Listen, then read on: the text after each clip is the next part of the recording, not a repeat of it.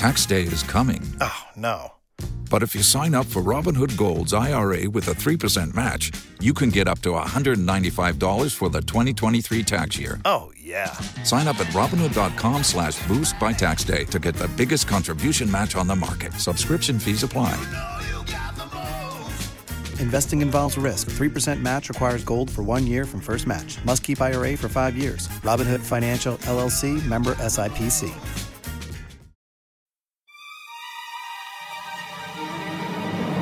He tells him that humans are always trying to kill God because God wants them to be happy, but they just won't. Pan over to Sam Harris rigging up Acme Dynamite right behind God. It's like Eli tiptoeing up behind God with like ether and a rag. Like, I saw you again. You always... Angelo, make that cartoon. Just redo as many Roadrunner cartoons with God and Sam Harris as you can. God-awful movies.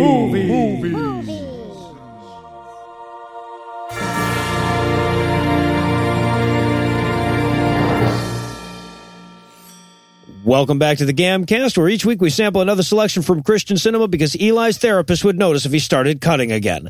I'm your host, Noah Illusions, and sitting to my immediate left is my good friend Heath Enright. Heath, welcome back. Thanks, Noah.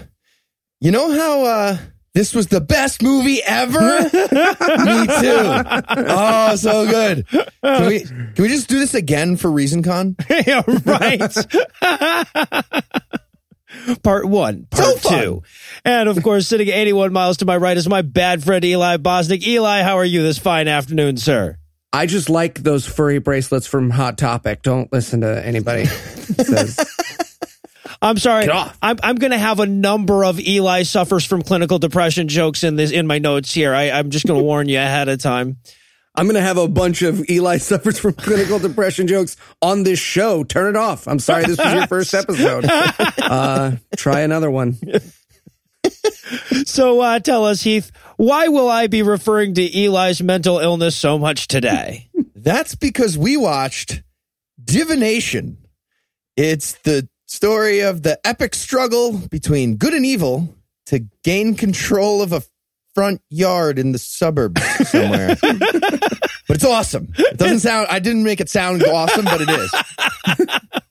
Money pit with fire sword fights. It's hard to really. Oh, love Diane Chambers. So Eli, was she in I don't even know how I should phrase this. Yes, she was. Yeah. How was this movie? Well, if you love action movies about the politics of angels and demons, but you're worried not enough of them are about the dangers of Ouija boards, you will love this movie. 85% meeting with HR, 15% fire swords. Fire swords, yeah. Well, and it's all about this guy who like sees demons and hears voices. So like the inspiration for this movie was very clearly, okay, but what if I'm not schizophrenic, though? What if this is real? Yeah, followed by, what if your tarot cards are the problem? You think about that? Have you thought of that? Now, I should let everyone know right up front, we don't normally highly recommend the movies we do, but if you can handle the Cyrillic subtitles and whatnot, this movie is available free on YouTube, and it is quite an amazing thing if you love bad movies. It was best bad. It was really good bad, though. Speaking of which, is there anything you guys want to nominate this one for being the best at being the worst at? I would. I'm going to say best worst, circle the character name that doesn't belong. This is fantastic. The good guys are normal names. It's like Steve and Josh, and the bad guys are mostly negative emotion names, yes, like anxiety and fear. But then there's Wormwood. Why there's is another he character named Wormwood. You never feel a little wormwood? You know, you're just like, ugh, I'm so wormwood today. I'm sorry. I'm having a real wormwood day. I've had absinthe. Guys, that's fun. Spoiler alert, but that's because Wormwood gets stabbed in this movie. That's why you don't know what it's like to feel wormwood. Up until then, everyone did. Ooh. Some advantages to being in your 40s. I remember back when people felt wormwood. I mean, you know this movie took place in the distant past. Just look at the cell phones. It's True, those Nokias fall and just bounce right back up into your hand. It's pretty fantastic. Why is every Christian movie like 20 years behind on cell phones? Why can't one of these movies have a cell phone from the approximate year it was made? Yeah, you know they couldn't have possibly done this CGI when that cell phone was new. No, it couldn't. I feel like the ability to Google like all the time is not good for Christianity. You know, like that's just like sitting around in your apartment and you're like, okay, but how is, oh, it's not. It's not. All right, time to trade this in for something that runs on gasoline. Can I go with best, worst pregnancy pressure? Ooh. I would say of the very large percentage of this movie's dialogue about pregnancy and whether or not this couple is yet pregnant, all of it is creepy. Yeah. 100% of it is. And I have a Jewish mother. And I was like, whoa, movie, scale it back a little bit. That's like basically all the conversation in this movie is either about whether he's digging his wife or, you know, who's in line for the next demon promotion or angel promotion. Ooh, which brings me to my next one. Best, worst, divine/demonic work politics. Yes. So much like, hey, I'm so sorry to bother you, but if you're going to go in there and haunt his child, you're going to need to fill out a Q54 form. Okay, but I gave those to Angela. Okay, but that's not Angela's department, right? That's a cross-departmental memo. I don't really know how to keep track. Can you put that on the Trello board? I cannot. All right, well, it's rare that I'm looking forward to breaking down one of these movies this much, so we're going to pause to savor that feeling for a bit. When we come back, we'll descend into all the underworld antics of Divination. So due to Heath's participation in an ongoing certain tour, we decided to pair up with one of our favorite sponsors, Casper Mattress, for a quick Q&A. Our first question comes from @TotallyReal Twitter that says, Heath going from house to house must be uncomfortable. What are you doing to make the best of it? Okay, great question @TotallyReal Twitter. The answer is I'm bringing my Casper mattress wherever I go. Designed, developed, and assembled in the USA, the Casper is an obsessively engineered mattress at a shockingly fair price that combines supportive memory foams to create an award-winning sleep surface with just the right sink and just the right bounce. With over 20,000 reviews and an average of 4.8 stars, it's quickly becoming the internet's favorite mattress, based on Casper, Amazon, and Google reviews. Okay, but @Psychic Powers Used Badly asks, but Heath, there's no way you can lug a mattress all over the country, right? Also, you have something on your face. Oh, thanks. Wow.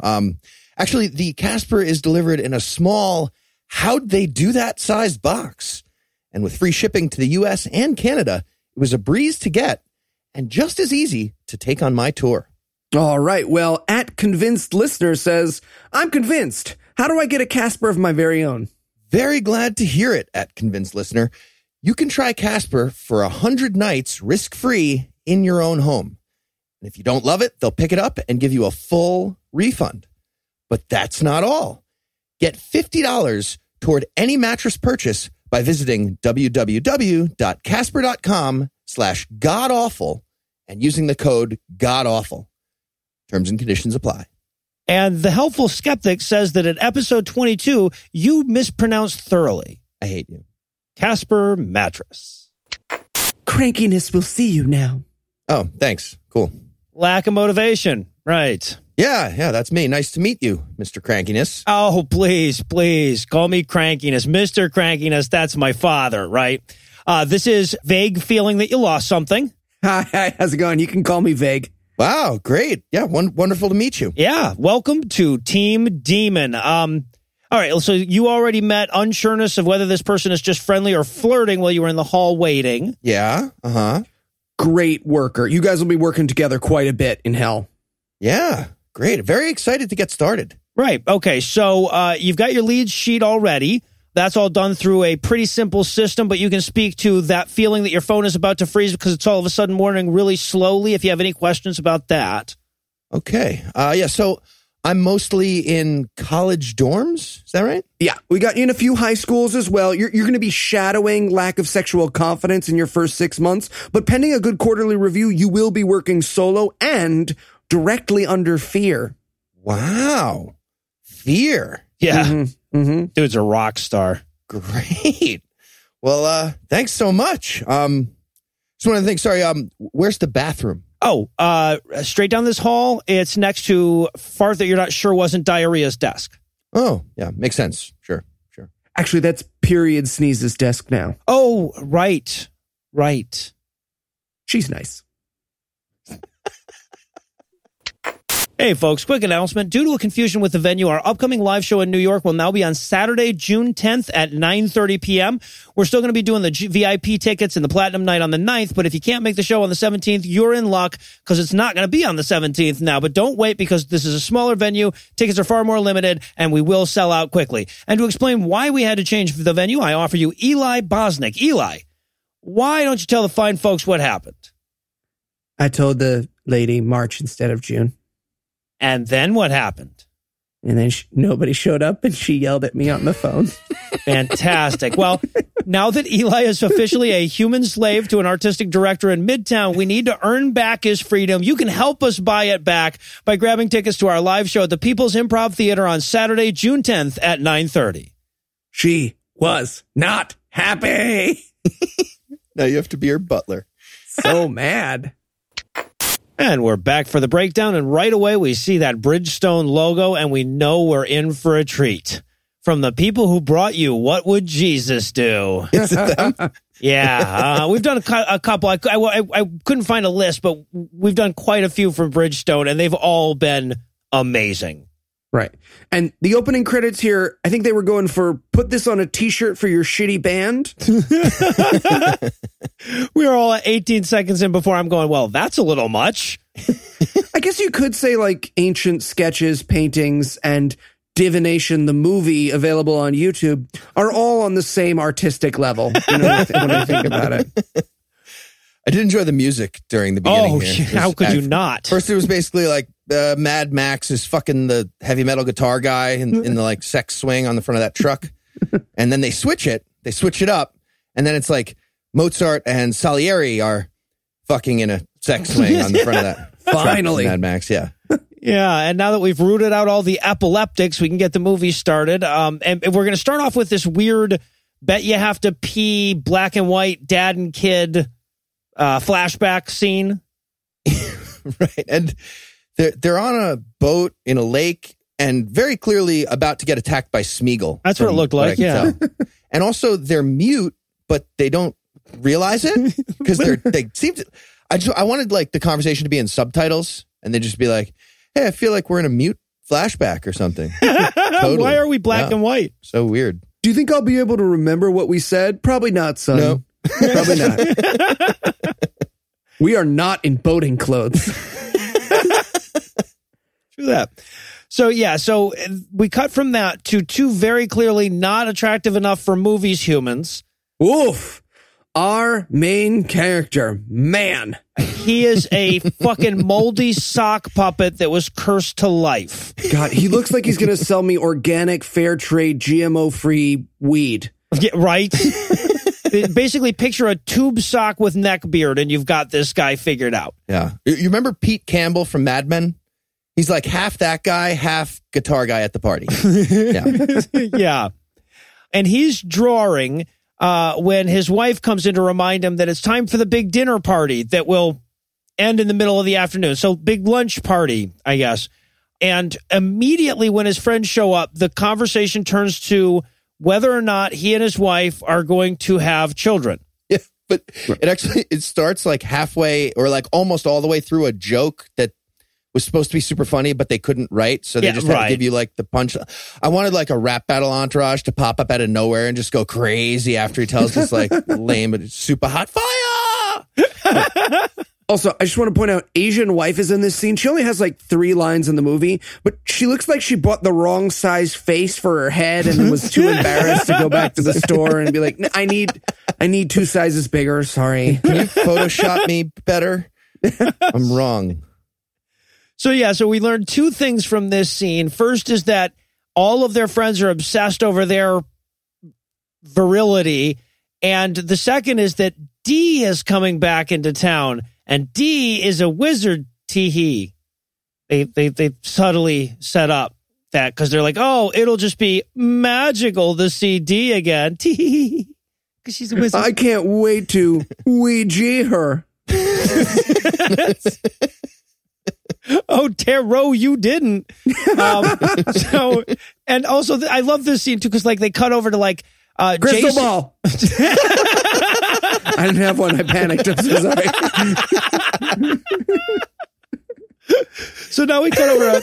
Jason's with his buddy Ty, and they're looking over his drawings. Eli, would you like to describe the drawings? These drawings are child with emotional problems notebooks level bad. This is what like an English teacher tries to like reach these kids with, is like he sees the troubled, like I'm going to get inducted into the Mighty Ducks any minute kid at the back. And he's like, wow, Kyler, these are really great. Seems like you're really pouring your whole heart of how hard it is to be upper middle class and white into these things. Those look exactly like my notebooks. So yeah. No, that's you've hit that spot on. I'm depressed now. These are your friends' poetry if they became drawings. That graphic novel your friend's been working on. Yep. I love too that he's like, wow, Jason, these are amazing. What's this one? And it's very clearly a tree. Like, well, you're kind of like ruining the whole. It's amazing. Like, we'll put these right on the fridge. Yeah, exactly. Wow. And now their mid-afternoon dinner party is over. Right. Thanks for coming over for breakfast. What time is it? What's happening? Are they just finishing like a weirdly calm Coke party from the night before? Or like, what? Makes no sense. Yeah, no, it's very clearly like 1:30 p.m. from the position of the sun. Yeah, Coke party from the night before. Yeah, exactly. So they all leave, and his wife demands that he immediately put a child in her, but he has to be the stay-at-home mom if this is going to work, is their deal. And he's got to get permission from his boss. His boss at the drawing with charcoal factory. Yeah, the doodle factory. Yeah, he works at a big firm for pencil sketching. Yep. Yeah. We'll scratch our heads over that one often in this movie. But then we have two disturbing scenes in a row here. One is her kissing his mid-navel neckbeard. That was pretty gross. Gross. And then the other was this nightmare sequence where like his wife's backing out of the driveway and suddenly a semi comes up and hits her. From the side, going 90 miles an hour, just like in this small resident, like it's not a scary pop scare because it might as well have been a 747 just crashing into the top of her car for how realistic it is. Exactly. It's like a nightmare about Ed McMahon slicing your wife in half with a check for $1 million. This isn't happening. Yeah, but this is just one of those moments where they're like, no, y'all, we have CGI. We trust us on this. So, and then we're off to a blonde lady in a kitchen listening to Eli's inner monologue. Yay, the voices in my head made it into a movie. Apparently the voices in your head are a bald, eyebrowless demon that looks kind of fetal. I had him as Powder Heath. Hurtful. He does look like a fetus demon and not like me. That's official. It kind of looks like somebody grew a leukemia with stem cells, whatever that would mean. No, yeah, he does. Into a person. Yeah. And he's so close to this lady, this blonde lady. Like he has to be inside one of her holes to be this close to her, talking to her right in her ear. Very uncomfortable. So he's telling her that she'll never amount to anything and everyone hates her and no one will ever love her. And he's supposed to like represent those, voices of doubt in your head. But then he starts to walk away and he scratches the wall. Why? It's so, like, what a weird signature move when you're leaving. Like, this is my thing. I scratched the sheetrock. Right. Like when my cat's pissed off that I've locked him out of the office, he reacts in the exact same way as a demon from hell. Okay. He's dressed like Voldemort, like spent a little time selling used cars before he went for the whole evil wizard thing. Just like, now this one's a beauty. Practical. I'm not going to lie to you. Needs a little work, but we have a service station right here. Crucio? And then Wormwood shows up. This is There's a character Fear's named Wormwood. boss. Yeah, right, exactly. And everyone else, like you said, is fear, anxiety, distress, self-doubt. Yeah, exactly. But he is Wormwood. Mm-hmm. Also different about him, nobody else is made of birds besides him in this movie. True. He has the awesome bird powers. Yeah. Just his first day as a demon. Oh, that's can I fly? Well, you can fly technically. Do we get cool bat wings like Divination? Oh no. You do get wings, quite a few wings. You're gonna love this. But what we're learning here is that Fear can't get in the house, but he's got control of the husband's mind. But if he pisses off Wormwood, then he'll have to put in applications at the Hell Waffle House tomorrow. Yeah. And he literally says, just let me in the house, I can penetrate. And I wrote the Eli Bosnick story. I bet you did. Actually, you misspelled that. I had to correct it and put the K in there. P-E-T, Tentrich crate. No, I meant Eli Bosnick. Yeah, sometimes that too. It's tricky. And, this is where we get the first little bit of office politics that's going to be a running theme like we were talking about before. Yeah. So Michael Rappaport's fetus is apparently getting promoted or something, and they're having this like weird argument where they need an HR rep to be. That's the problem. Like Toby Flenderson with horns should appear out of a cloud of smoke and just like start talking to them about whatever. In most of this movie, like all the problems could be solved if there was an HR rep somewhere in the vicinity, or if at least somebody had the number.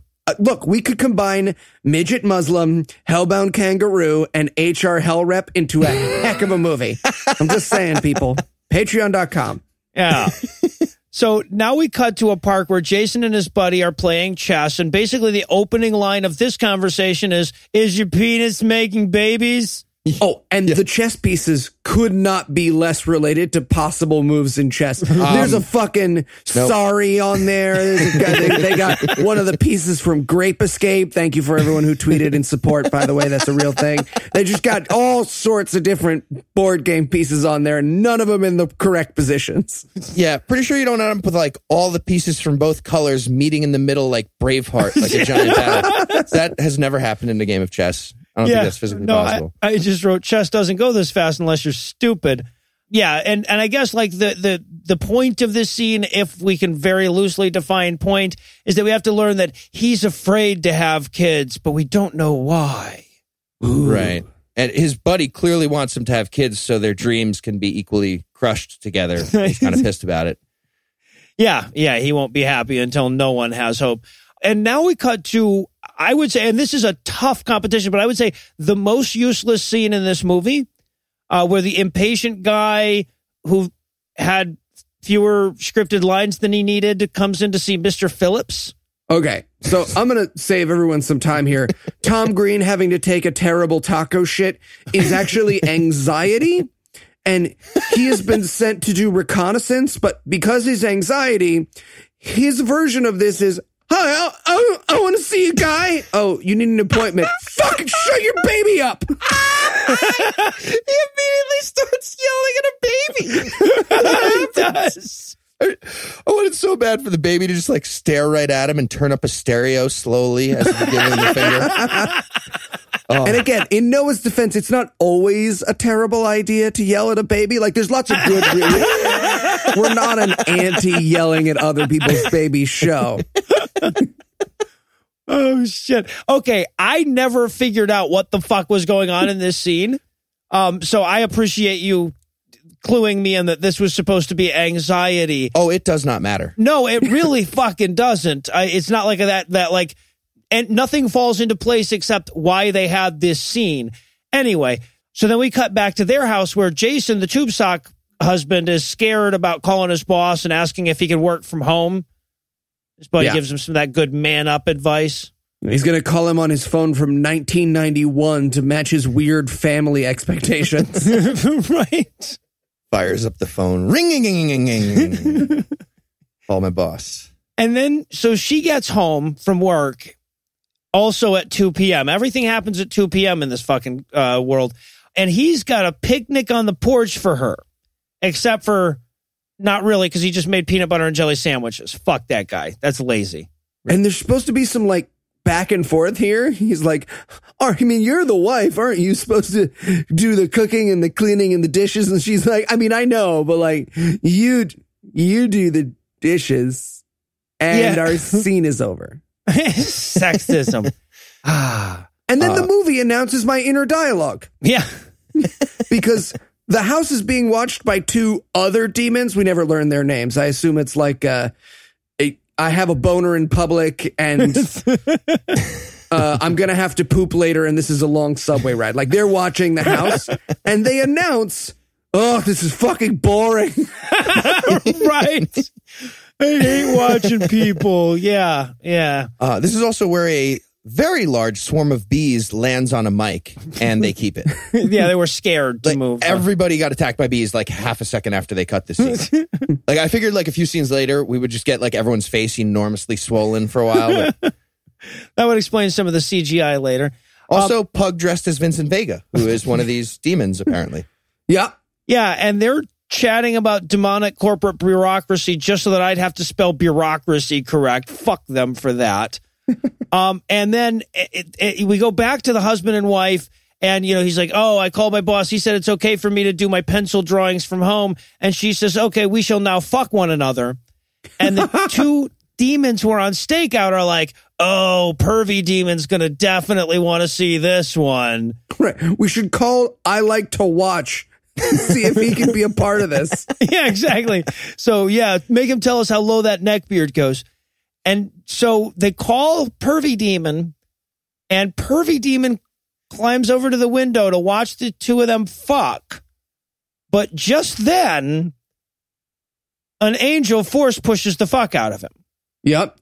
And then cuts his face off. His front face part. Like, off. It's so good. How would they know that we watched Phantom Menace last week? Very impressive. Oh my God. It was like up until now, you had no fucking idea, right? But then you get this, the face of the demon gets sliced off with an angel sword. And then the angel, like Iron Man, crash lands onto the demon car. Oh, it's like so good. A cartoon anvil with angel wings lands on this car and just crushes it flat. And then it like, woo, woo, woo, like a feather. It's so stupid. This is the first so and not the last time I wrote, okay, I think I may love this movie. Yeah, because when I first started watching this movie, I was like, all right, bad CGI, like, and then they blew the entire budget on that bird guy, and it's just going to be a bunch of people, like, pretending to go, like, at each other, but no, they definitely got, like, a 2-for-1 deal on Groupon on some CGI, and then paid as little as possible for the rest of it. It gets better. It just keeps getting better. What's amazing is they did have enough budget to do the crow thing well, and that's it. Right. But instead, they filled 14 minutes of the movie with that budget. And yeah, it's so worth it. All right. So late that night, Jason's getting a drink when the front door creaks, and it's open in the middle of the night. And a demon is trying to kill his wife. The skeleton from Vultures of Horror is trying to kill his wife. Again, just to clarify, we went from like Iron Man, relatively good looking car smash to, Google Paint. Is that a thing? So yeah, but they, like, and this is not the last time they're stealing a scene from Star Wars Episode 2 here for some reason, where he's just like, in my dreams, I cannot protect you. And we sit through that for a second before he has his next dad flashback. Right. And I wanted his wife so badly to be like, honey, I know you can't control your dreams, but you can shave closer, right? You just get, it meets down at his pubes. He looks like a sneetch. Some people like that look. Whatever. All right. So now it's time to get a little more clarification on that car smashing, face chopping angel. So was that not clear to everybody? Yeah. Let's clarify. Good call. Yeah, exactly. So then we get an angel dressed as a Mormon missionary, Iron Man landing on their lawn. Oh, I had him as Michael Bolton dressed for a vacation in Sandals, Jamaica. And it was Josh Brolin dressed like he gives happy ending massages. Yeah. So yeah, Sandals employees. Right. Yeah. Well, exactly. Hey, you don't have to tip them, by the way. That's amazing. So yeah, and the angel needs to find. So we've got two angels here. One is the middle manager angel, and the other is the regional supervisor. Who the fuck knows? But the boss angel is trying to tell Joshua, the angel that's guarding the house, that, he's not doing a very good job, and he needs to make sure that, like, no more demons come sneaking around and watching him fuck. Right. It's like 50% office politics, 50% like I'm too old for this shit cop movie. Like, you blew your last case. Right. And this is going to really affect your quarterly performance review. And, that's directly affected by your salary and your 401k. I mean, did you sign up for that new program? And he's like, nah, I feel like it's not really going to. Well, I think it's a good idea. It's like the weirdest combination of factors. So much time spent talking about politics. Also, so while the angels are out there on the lawn talking, Jason, the main character, is inside in the closet taking out his sad newspaper clippings about dad folder out of its sad newspaper clippings about dad hiding place. Mm-hmm. We get to watch him try to do sad when he looks at the newspaper clippings. Yeah. That's fun. But while he's trying to do that, his wife and her friends show up from all their shopping. Women be shopping. And this is where we meet her friend, the wife's friend, Delilah. Subtle. Yeah, but you can call her Divination. Not yet, but yes. And of course, she wants to know when his penis is going to make child in her uterus as well, because that's all the conversations that the humans have in this movie. All the angels and demons talk office politics. All the humans talk about this guy's dick and its fertility. But also, this is where she's like, oh, look, it's your old tarot cards. That's probably what's causing all the problems right there. Is she going to be a good guy or a bad guy? I wonder. She doesn't have a label on her shirt, so it's not 100% I didn't clear. realize what those were until I looked at Noah's notes. She was just like, oh, those old things. And I was like, playing cards? Coasters? Coasters? Why? I cheat and look at Noah's notes.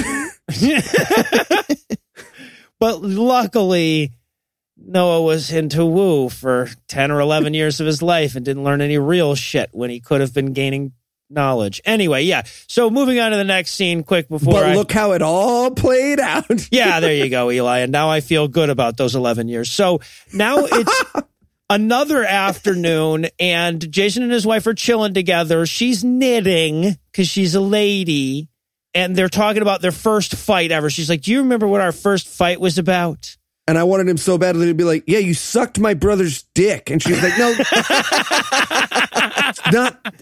not that one. Before that one. The statue. The Pendolphin. Wasn't clear who should go first. It's not always, you don't know. You guys were both, whatever. Yeah, but it turns out it was about a bird in Zelda. Don't you dare. Don't you dare. You delete that from this episode. She doesn't listen to this show. Rachel does, though. We discovered that Rachel listens to this show. Okay, all of you, keep it a secret. Please. All right. We actually will cut. No, it's fine. She'll think it's fine. Right. No, but their fight was she wanted to get this tacky ass 91-year-old lady angel statue to put in their living room. Now, this should have been a red flag. I would not have considered, like, if my wife came home with this now, I'd be like, okay, but it has to be buried. Yeah, exactly. And I actually had a real moment with this because my high school girlfriend was exactly into these angel statues. They're called Pendolphins, by the way. And like, this was all she ever wanted for like birthdays and Christmases and stuff. So I had like a weird Nam flashback when she was like an angel statue. I was like, no, get out of here. Store at the mall, fond memories, whatever it is. Yeah, but so their fight was about whether they needed the angel, and he told her that they didn't need it because she was his angel. Oh, I wrote, did you steal that from a high school kid's note? Right. A lot of this movie's script was stolen from a high school kid's, his notes and also the drawings in between them. So meanwhile, back with Fear, he's still trying to talk this blonde chick into killing herself. Mm-hmm. And then a bird flies to the window. It's Wormwood, as it turns out. And he's so frustrated with Wormwood every time Wormwood shows up in this movie. This time he's like, dude, come on. Like, I'm clearly about to rape this lady in her bed, and you keep flying up to the window. So then Wormwood teleports him outside, but like 6-8 feet above the ground so that he falls. I love that part. Just teleport me all the way to the ground. Whatever. Come on, don't be a dick. You don't have to be a dick. Oh, ow. Oh, no, I knocked the wind out of myself. I'm telling, we're going to have another meeting with Toby. This happens every time. All He's right, such an asshole. Let's talk about teleportation. Now, you're saying it was an accident. Do you believe him when he says that, Fear? Your name's not even an emotion. I still have the conch. So some other afternoon at 2 p.m., they're all chilling with Dee. The wife and the husband are chilling with Dee, and there are a couple of moments in this movie where they try to do this, like where we capture people mid-conversation, and the conversation is just supposed to be, whatever, banal conversation, but it's either so banal they might as well just be repeating the word banal, or it's bizarre as fuck and really needs more explanation. This is an example of the latter.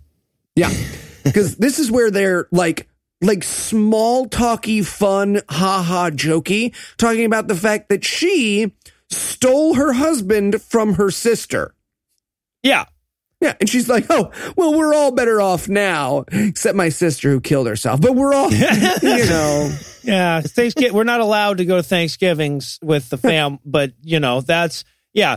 But this is where, like, she turns to him and goes all witchy for another one of these fucking pointless jump scares this movie loves so much. Yeah, she's like, we stop at nothing to get what we want, and they're sort of like holding hands, and then he looks and she has eyes on her palms, and I just want to say I could work with that. Like, I've had worse revealed.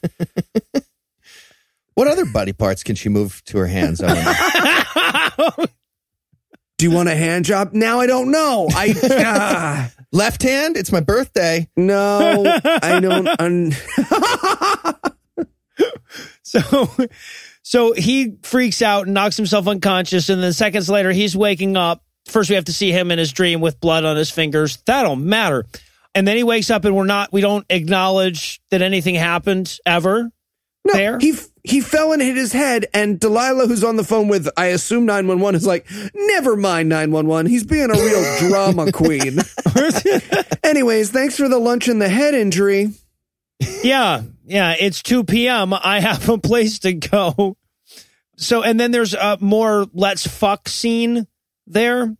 This is where she like starts climbing on his lap and making out with him, and like very clearly like fulfilling his rider. Put your sperm in my belly. Is almost exactly the line, I think. Pretty much, yeah. I believe it's give me a son. And then she turns all demon-y, and it turns out this was another dream. Yeah, that's the third fucking dream in a row for those keeping count. The third. Yeah. Well, and then whatever the fucking hitting his head thing was, too. So, like, almost the fourth. But he's tired of all these bad dreams. So are we. So he's going to make the call.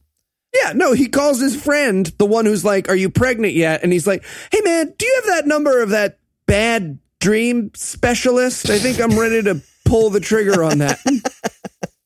Yeah, seems like the kind of thing you'd have talked about but not pulled the trigger on before. And I love this part, too, because, like, this is where he's having the conversation with his buddy, and you can see in his buddy's house, there's kids everywhere, because his buddy has all kind of kids. And the daughter's like, Dad, can I watch pay-per-view? And I just wrote in my notes, oh, his daughter would like to watch porn, please. But it turns out that was right. The daughter did go watch porn. And she ordered it within, like, 5 seconts. She was like, never works that quickly. Perfect. She didn't even have time to choose a movie. Yeah, but... but at any rate, so he gives him the doctor information, and then he's like, hey, I just want you to know, Jason, if you want to talk, I'm here. Yeah, I mean, if you want to talk about your virility. But other than that, you should probably pay someone to talk to you. Someone else. What porn's your daughter watching? Just curious. I mean, like, whatever you saw the title. Look at my wife. Take a guess.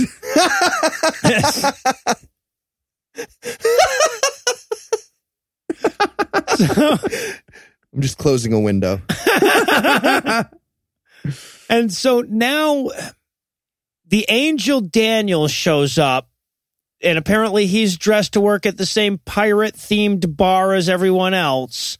And again, he's the rookie angel, and Joshua's the grizzled veteran. It's about to retire. That's about to retire, no less. Who's getting too old for this shit? Yeah, it's a buddy angel movie. Oh, and the way that he, by the way, establishes how cool Joshua is, he goes, hey, man, you killed 300,000 Syrians in one night. And he goes, well, they were sleeping. And we're supposed to be like, but no, it's not okay. You're not supposed to kill 300,000 people in their sleep. I want you to turn to the White House and say that one more time, just a little bit louder.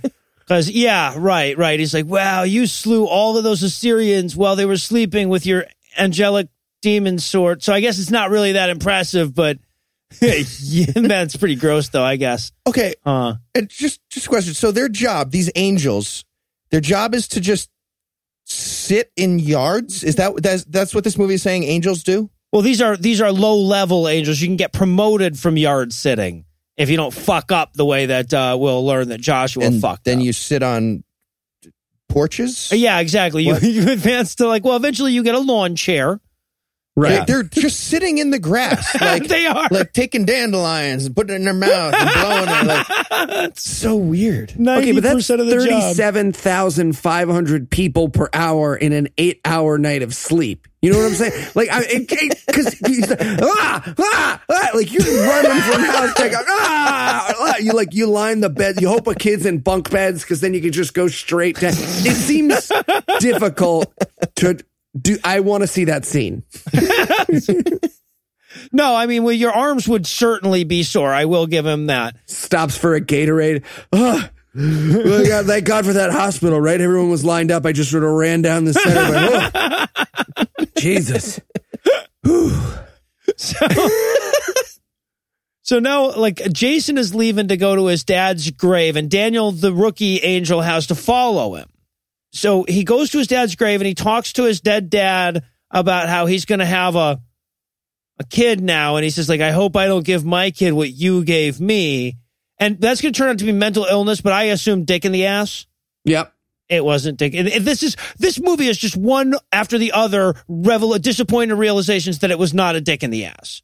Yeah, and he gives him a piece of paper. He's like, here, I want you to have this. He says, I'm renouncing this and leaving it where it belongs. And this is a piece of paper that, did it say my mind on it? I think it did. I couldn't say from the YouTube file from Tajikistan. It wasn't clear. Yeah, he's renouncing his mind. I got it. Well, yeah. Who the fuck? Why knows? would you do it? That's such a weird thing. That makes no. Does that make sense? I couldn't make sense of it. Yeah. How would the piece? Whatever. Who the fuck knows? But and also, like, it's you and a dead guy. You really wrote this down on a piece of paper to do this whole thing to a dead guy? Give me a fucking break. So like he stopped at a stationery store. Was like, you know what? I'm going to need to write down my mind because otherwise this won't. I'm going to have to renounce it. Like he won't know unless I say I can't hand him my face. So like I have to write it. And then we get the best unintentional comedy of the movie because we're supposed to realize he can see angels and demons. And we are taught this by him looking up and seeing the angel Daniel and be like, hey man, what's up? And he's like, you can see me? And he's like, yeah, I can see you. And he's like, oh, nothing. And that's the end of the conversation. No, I'm just standing in this graveyard dressed like a pirate staring at you. Can I help you? No. I was just staring. Cut. Somebody cut. Can I help you? Come. So, right, but Daniel's all freaked out, so he's got to go back to Joshua and report these odd findings that the guy could see him. And Joshua ain't buying that seeing him shit. He goes, no, you must have been sitting on a cat or something. Is that what he said? I thought that's what he said. What does that mean? If you sit on a cat, you can see ghosts? If you just ride a cat around, you can see everything. What? No, Mow. Look at my butthole. I got a ghost on my back. Whoa. Left. But see, what I think he's going for here is that, like the guy must have been looking at a cat that you were sitting on or something like that. But it's like you would feel like Daniel would say, okay, then the man asked a cat if it could help him. So one way or the other, something's fucked up about this dude. Can I help you? Mow. And now we go, okay, so now we cut to slow motion cutting out of the door with a pregnancy test scene where she's waving around the piss stick like it's a pom-pom. And then they hug each other and she's still waving around the piss stick. It's all over him. There's no way, like, she could get a job at the White House doing this. Not attractive. My notes are just over and over again. She just pissed on that. It's warm with piss. Anyway, yeah. And then the angels are outside very happy for. I wanted to be smoking cigars. They weren't. But the angels are wondering what it must be like to get laid and have kids. Yeah, they're doing like buddy stakeout conversation. And the dialogue is so clumsy. He's like, you ever wonder what it's like to be a dad, to love like that? We're friends. Yeah. Not really what I was going for. And I don't know if I'm going to say friend. I don't like a title like that. Can we just... Are we ready to use friends? Is that a... Yesterday. It's fine. We met.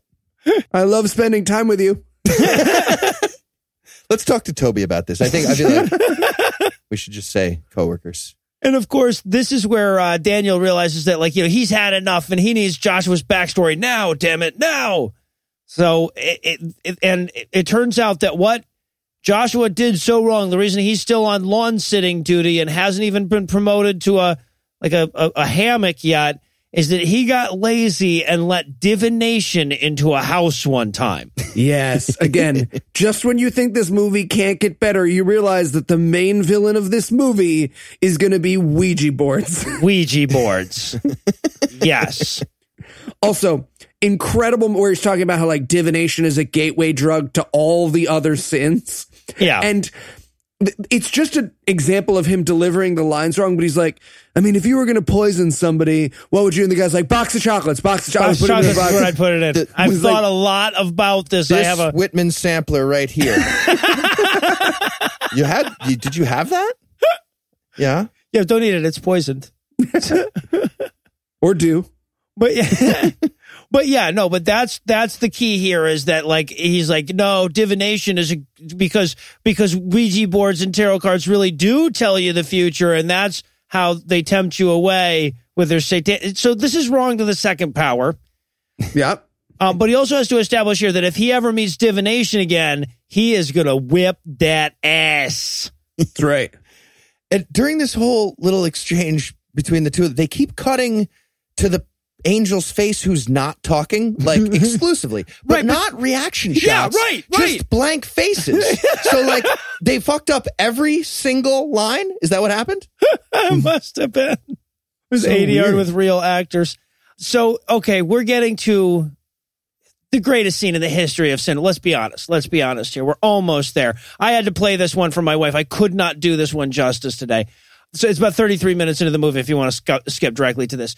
So we start off with our hero out jogging. This actress clearly never jogged before. Yeah, he's doing his impersonation of Heath catching a train. I'm wearing a suit and tie. I caught it. He did. I had blisters. Feet. So, but he's seeing demons and stuff while he's out running, and that's important. And then they cut back to the angels who are just sitting around in his house. And Daniel is quite obsessed over their Pendolphin angel statue. He's like, I don't wear a dress to carry a harp. Fuck this thing. I'm badass. I don't look like a statue. I look like a guy who mistook a board game night for an orgy. So, but this is where it's like Jason runs in pretty sure that the demons are coming after him. And they are. It's not, this movie isn't just he's fucking crazy. The demons are coming after him. So he goes and gets his trusty anti-demonic baseball bat. Mm-hmm. Just in case he needs to baseball bat some demons. And now it's time for an angel demon fight. I was so not ready for this. All it required was for them to scream karate. Like if they had just been like karate, it would have been the perfect scene. Or maybe like a chyron that said Biff, or something like that. That would have been good. So much of this scene is hard to see because it is shot through fire. Let me say that again. The whole scene takes place through fire. Yes. Or a fire effect. Yeah. Yeah. We watch a bunch of kids play swords in After Effects for like 6 fucking minutes. A bunch of kids who all took mushrooms and played in the yard. Right. Yes. From That's their what this scene eyes. is. Yeah. And they have fire swords that come out of their hand. You put your hand out like you're asking for money, and then you reach in and pull out a fire sword. And Joshua has a knife grenade where he stabs you, and then you explode. It's fucking great. It's really, you got to watch the movie, people. It's real good. This is one that you should, if you love bad movies, this is definitely one you should watch. So yeah, so they kick the fuck out of first Daniel has to kill a few demons, and he's like, "Are you impressed?" And he goes, "Not yet, I'm not." And then there's more demons running. They have to fight those demons. And then Joshua notices a baby carriage in the yard. Yes. And he has to fight. He says to Daniel, he's like, "You watch things here. I'm going to fly over to like 6.5 feet away where we can very clearly see this baby carriage is." Right. So Daniel has to then just like fight the rest of them by himself for a minute. Mm-hmm. And there's so many of them. I really wanted it to like turn into like a kid's thing. Like Daniel calls timeout or like interference, like, out of bounds. Like we said, no going in the neighbors. You're going around. We said from the tree to the garbage can, and you guys are. We said tree, garbage can. But while he's doing that, Fear, turns out this was all a distraction so that Fear could sneak in the house to whisper to the wife about how, is your husband going insane? Are you afraid of him going insane? So that's the whole point. But we're not done with that awesome fight scene yet because we still haven't met Demon Baby. I love Demon Baby. I love Demon Baby so much. I love Demon Baby more than you love Demon Baby. I wanted him to fight Demon Baby. That was the only thing. When he pulled it back and Demon Baby was there, I really wanted him to be like, "All right, pow!" Just like a slow motion fist against baby cheek. Yeah, so this is where the movie went pro-abortion. And this is another one. Okay, so like at this point, he rises up. Not the only time. There'll be another one. No, you're right. Yeah, exactly. So he rises up here and he sucks all the angel powers into him all at once. Mm-hmm. And he just says, "Burn," and everybody catches on fire. Like, why didn't you do that earlier? This feels like another force push thing. Just Right? use the burn spell. Just use your force push. Whatever your best thing is, just beat the bad guys with it. Right just away. Go ahead. First thing. Just right boom. Away. Force push. Angel burst. Just shoot James Bond right now. Just shoot him. Shoot him right in the head. With a gun. You have a gun. Racial slurs. Whatever you want to just go. Start at the highest level. I'm confused by Eli's last thing. That's Eli's superpower. He's not supposed to reveal that on the air. We have it on the whiteboard. Meanwhile, Daniel's still playing swords, and just before Demon 11 can get the drop on him, Joshua shows up to save the day. Yeah. And then he's like, "All right, I'm going to go check out the house. You clean this up." And Daniel's just stuck there like, "Oh, fuck it. Gotta load all of these guys into a I really wanted the minutia of that where like guys like, "Sorry, that angel's 6x2. I need only 5x7. Come on, man. Can't you do me? You know the rules. God. All right. Who do I call for 6x2? That's over in Dick's Wishes." You have to shrink wrap that. You have to call special. It's on next Tuesday. What color bag are Demon Babies? You have to bring it into your garage. It doesn't matter. Until then, it has to go in your garage. You can't put it out on the street this long. You know how many people are just going to go by? This is a residential area. And scrub that sidewalk. There's a lot of blood. You didn't get it all. Demon blood there. You have to break it down. It's like cardboard. You have to fold them up. You have to fold them. So Joshua heads inside. And this is where he catches Fear flirting with the wife.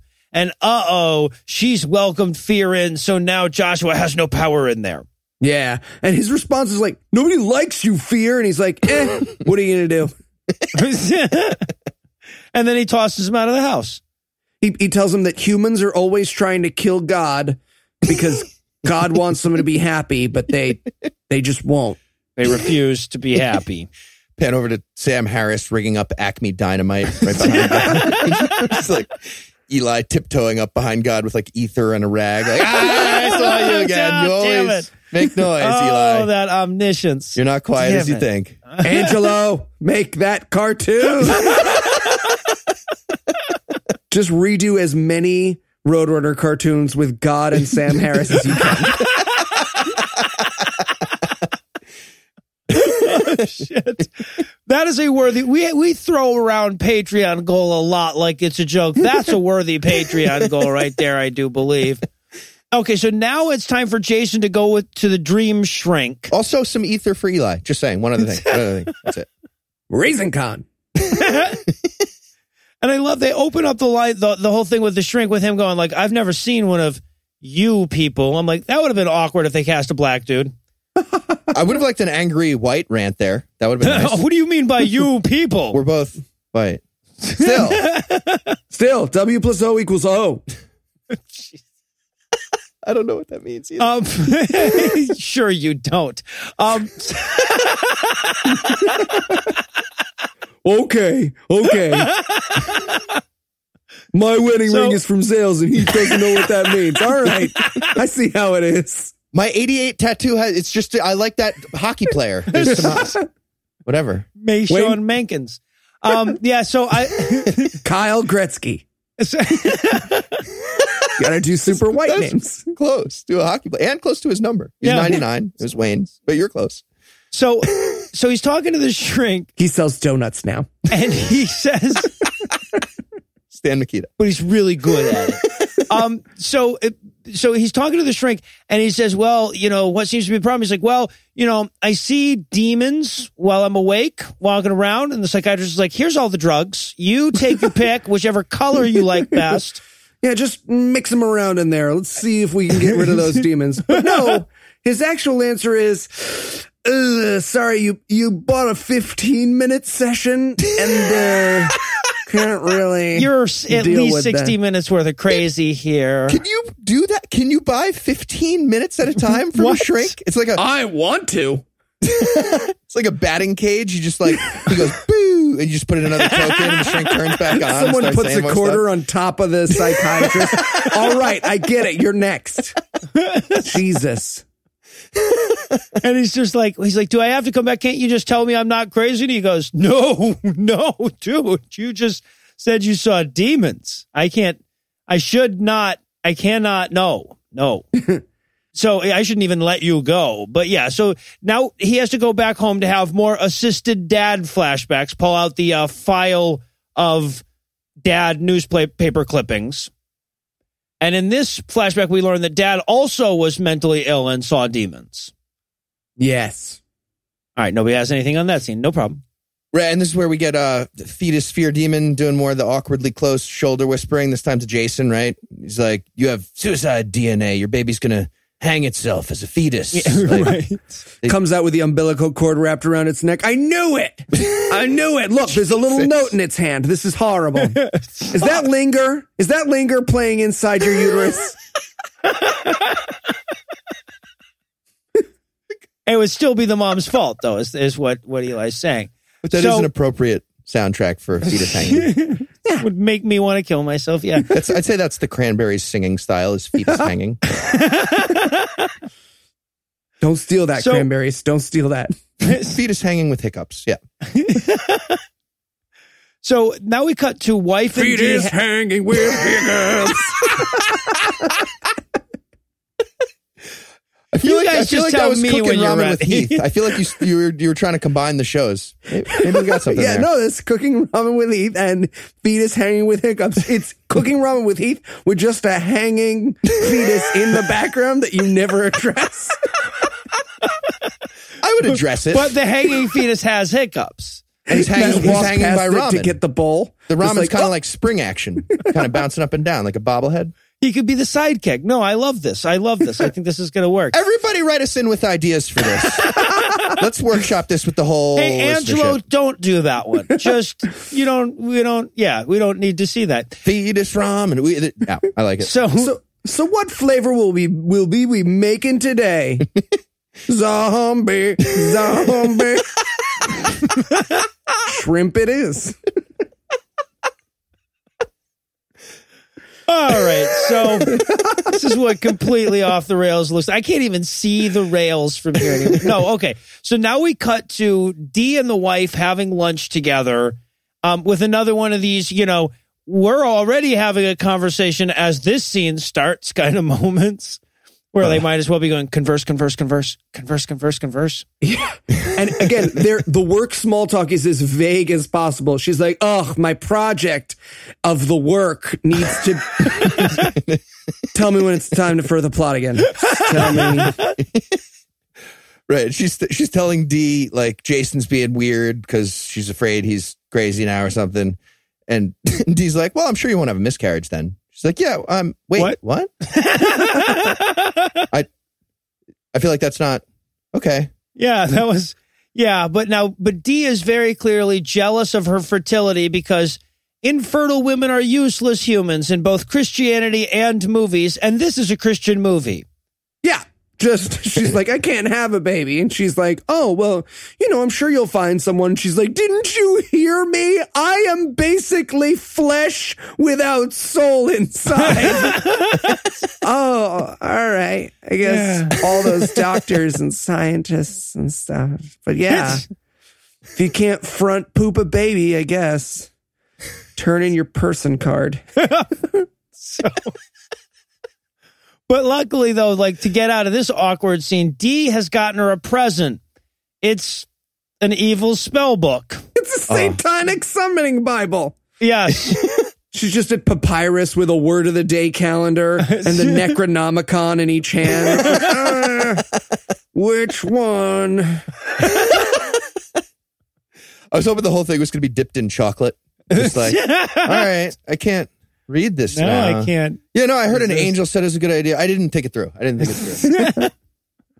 So sometime later, Jason is drawing in pencil, as is his job, and he accidentally has drawn a demon behind the himself that he was drawing. Yeah, he accidentally drew himself drawing with a demon like sneaking up behind him again, like fucking Wile E. Coyote, like boing, boing, boing, boing, boing, boing, boing, boing, boing. So now also we cut back to Dee and the wife. The last time we saw them, they were at a restaurant together eating. Now they're headed out to eat, but they have to stop by Dee's place first. It's 2 meals in a row. It's fine. People do that. Dee's house is covered. I agree with Heath. Dee's house is covered in tarot cards and spell books and Ouija boards and woo shit. Like it's the you're gonna get laid green light, but in this case, in the movie, it's a bad sign. It's the opposite of what you should feel like when you go into a girl's house and all that chef's there. Yeah. And the wife just gets drawn to him like it's a fucking cartoon carrot with smell lines coming off of it. Yeah. And there's just the ridiculous, ominous music just because they're looking at tarot cards. Yeah. Like, I wanted them to zoom out and there's a Foley artist just doing creepy music in her apartment, the other side of the room. Well, and I love, too, that, like, they have the whole, like, I never took this stuff seriously. You should. It's more real than reality conversation. And I'm just going like, I have sat through this speech in hopes of getting laid so many times. That's what I wrote. I refuse to hear this monologue if I don't get to fuck someone afterwards. Yeah, right. It's like, oh my God, you're so spiritual. By the way, here's one of the exact exchanges. It says, it's just psychological. This isn't real stuff. And then Dee's like, wrong. It's more real than the physical realm.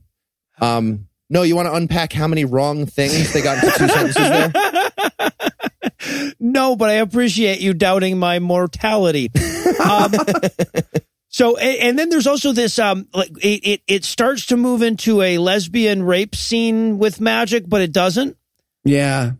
She's like, always doesn't. She's like, you're still hungry, aren't you? And she's like, yeah, yep, still hungry. She's like, well, let's go get some lunch. Eat again. Well, but she cures her hunger with her magic. She reaches down to her stomach and does like stomach magic. And she says, you're not hungry anymore, are you? And she's like, no, I'm not. She's like, see, magic. She's like, no, that's just because that was very creepy. And now I'm thinking more about leaving than eating with you. Now I know how to convince Heath I have magic powers. You're still hungry, aren't you? Get the fuck out of here. How could he know? I just ate. Oh, it's so good. We've had mushroom demon karate, now magical lesbian stuff that makes you hungry, multiple lunches. Just end the fucking movie. It's perfect. Wait, but then we wouldn't get that amazing fight scene between Fear and Joshua. Oh, get ready, folks. It's coming. But before that, we have to listen to Fear read Eli's diary to that blonde lady some more.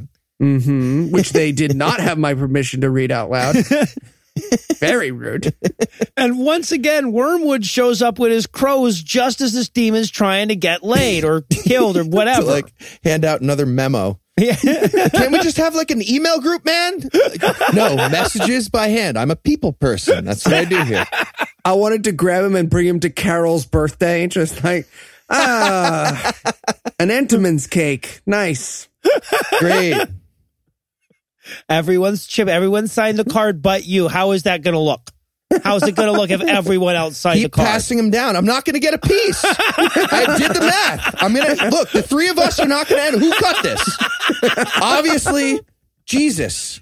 We just had this vision of every time Heath's ever had to go to the office. So many times it's happened. God damn it. And it's with just kids. Very aggressively cutting to the front of a cake line. Sorry. I'll let them work this shit out once it's gone. Yeah, no. No, you can buy a candy bar from the vending machine. People who suck at geometry should be in the back here. And okay, but instead, Wormwood's there to promote him or something, but he doesn't want the promotion because he feels like something big is going to happen at this house, and he wants to be here to see it out. Yeah. He wants to stay and mess up the guy's pencil drawings or whatever. Yeah. And I just want to say, like, Fear's lived in my apartment long enough that I feel like he should sign my fucking lease. All right, I just renewed. Chip in, asshole. Yeah, and he has this whole, like, fucking peanut butter and jelly demonic monologue where he's talking about, like, I just want to see them fail. I want to see people go through their whole lives without ever making a great movie like Divination. And like, even to the point where we get, like, the hip-hop remix edit. Yeah, he's like, I hate them, hate them, hate them. What? All right, still better than Jesse Eisenberg and Batman versus Superman. No, that's true. That's true. But yeah, so and then he's like, hey, don't give him any bad dreams tonight. I have a plan. Commander wants it that way. And he's like, oh, Commander's here? You think he would sign my dick? I can tell by your face that I should have slow rolled and I should have said, can you sign something for me? Can I sign his dick? I pulled out my dick. Can we back that up and try again? Maybe we try again. I signed his. No. Let's do it. No, screaming flap arms, Commander! Okay, be cool. I did get us VIP passes to see Commander. So, wow. So now we cut to the wife ominously laying out tarot cards. Ooh. Uh-oh. With incense, no less. I mean, look, this is a blanket and playing cards in random order. This is some dangerous shit. Yeah, you might as just, open up your vagina and hang a fucking put the devil in here sign on it. Music note, this porn is set in the Middle East. Just needed a 19-year-old to tell me to breathe into my third eye, and I was all ready for this music. Yeah, but she makes like satanic witch hands and does her magic spell. And then that night he has happy dreams of a CGI island because they couldn't afford island stock footage, I guess. With his dad. His dad's on the island. Yeah, well, right, sort of. Yeah. Uh-huh. But what the key here is that the demons of the bad dreams have now faked that the magic actually worked, which it kind of did. But at any rate, he wakes up refreshed, and now the wife's reading her evil witch book. Yeah. How to Summon a Demon, Chapter 18. Yeah. How to Make Our Lives a Horror Movie, Part 1. What are you reading? Nothing. It's about menses. Stop grilling me. Let me see. Oh, no, sorry, I should have said something else. I ate it. The whole thing. It was chocolate. So now we cut to him and his buddy in the park again. Opening question, I shit you not, of this scene. So, how's the pregnancy? Right. And at this point, they might as well just be playing paper football with the chess pieces. They got them facing the wrong way. They're shoving them back and forth with little shuffleboard scoopers. It's just... King me. Yeah, it's rough. Yeah, and they actually make the goddamn pickle joke about the oh, my wife's so pregnant, she eats pickles. Fuck this movie. She's craving bugs and bile. You think it's a demon baby? Nah. And Chicago pizza. Yeah, you should take care of it. Yeah, no, it's like abortion is not... Yeah, I meant abortion, not take care of a demon baby. Yeah, no. Right. So, just Tom's voice from inside your wife's stomach.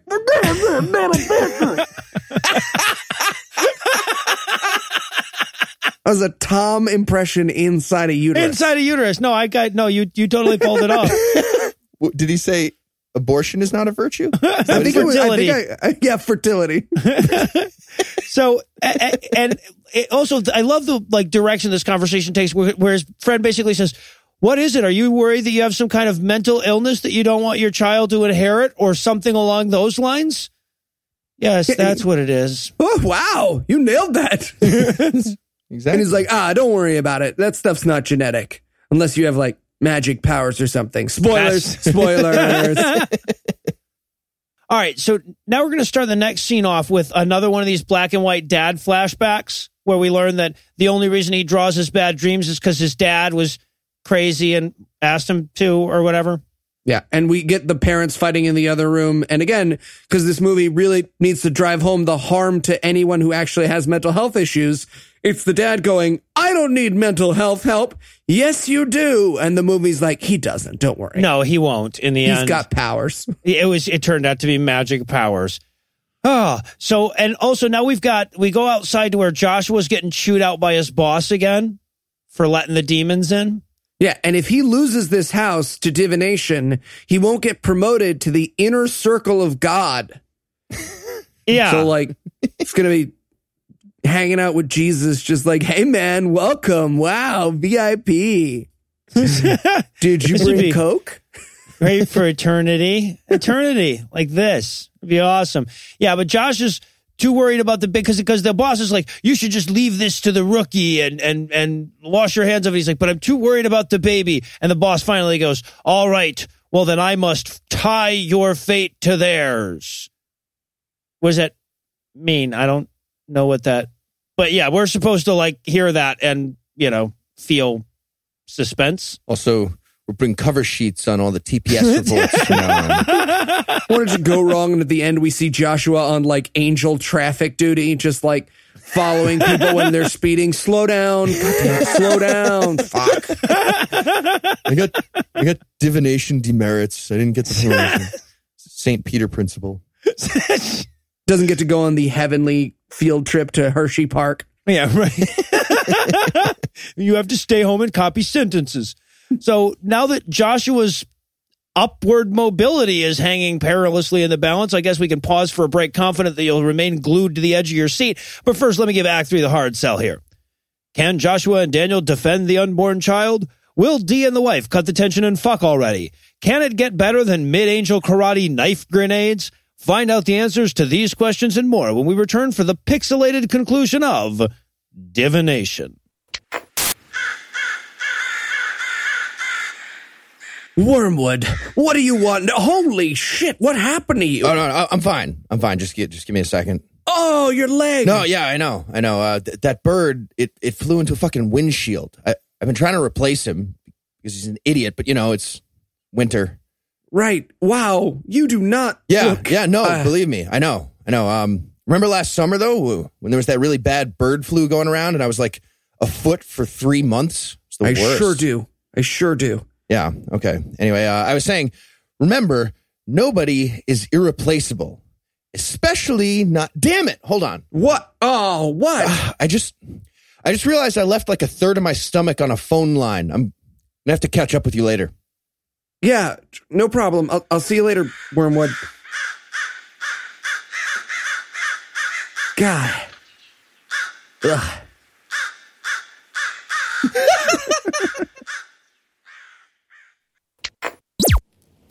And we're back for more breakdown, and we're going to rejoin the action with Jason at the psychiatrist's office not being forcibly committed.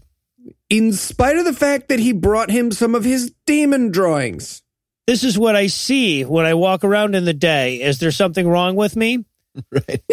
And the psychologist is like, so like, is this something you see all the time? Like, what kind of problems are you facing? He's like, hey, that's a super personal question. He's like, well, I'm a therapist. I am. Yeah, he asked him if there's a history of mental illness in his family. Hey, and fuck you. Like, yeah. All right. This is a reasonable question. My entire job. Okay. There's also this great moment where the psychiatrist goes, I mean, I think you're ignoring the elephant in the room, and I wanted him to pan over to an elephant just like, oh, we never make love anymore. I'm a behaviorist. This guy's a crank. There was plenty of room in this room for an elephant. It was a bizarre CBT. room. But it turns out that this shrink knows the truth about his dad. He went and looked him up. And it turns out his dad was crazy as fuck. Well, my mentor treated your dad. I wanted him so badly to be like, my dad, who was also a psychologist, by the way, treated your dad. Right. Yeah, but I love this bit, too, because there's this bizarre exchange here where he's like, hey, I thought you were just supposed to ask questions. He's like, I thought you were man enough to be straight with me. The psychiatrist does. That's the psychiatrist's line. I thought you were man enough to be straight with me. But you weren't a little baby. A lot of taunting from the psychiatrist here. Kind of weird. I thought you were supposed to listen to me. I thought you weren't a pussy-ass bitch. Roast psychiatrist. Where's that movie? You do that world's tiniest violin thing a lot. Yeah, it kills every fucking time. Just waiting to live on Patreon. Yeah, and this is where we learn that his dad committed suicide and he watched. He was right there when his dad shot himself in the head. Like enough to get the splatter of his dad's blood on his cheek.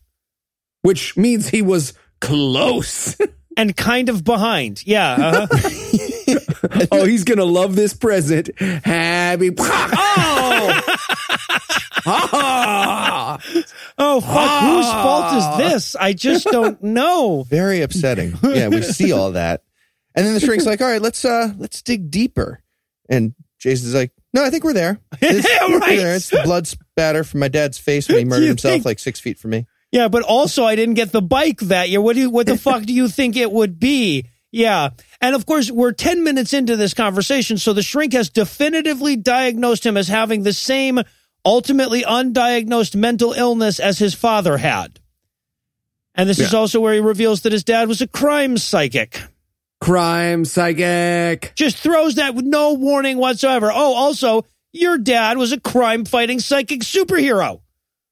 The best. And it's a real twist, because his whole thing in the movie is like, you're obviously in need of some mental health care. And then he just totally shifts and he's like, you're a psychic. You need to give into this. When you first start to swim, you swallow a little water. And I want to say, as someone who learned to swim, I did not learn in like a try or fail situation. There was someone there helping me.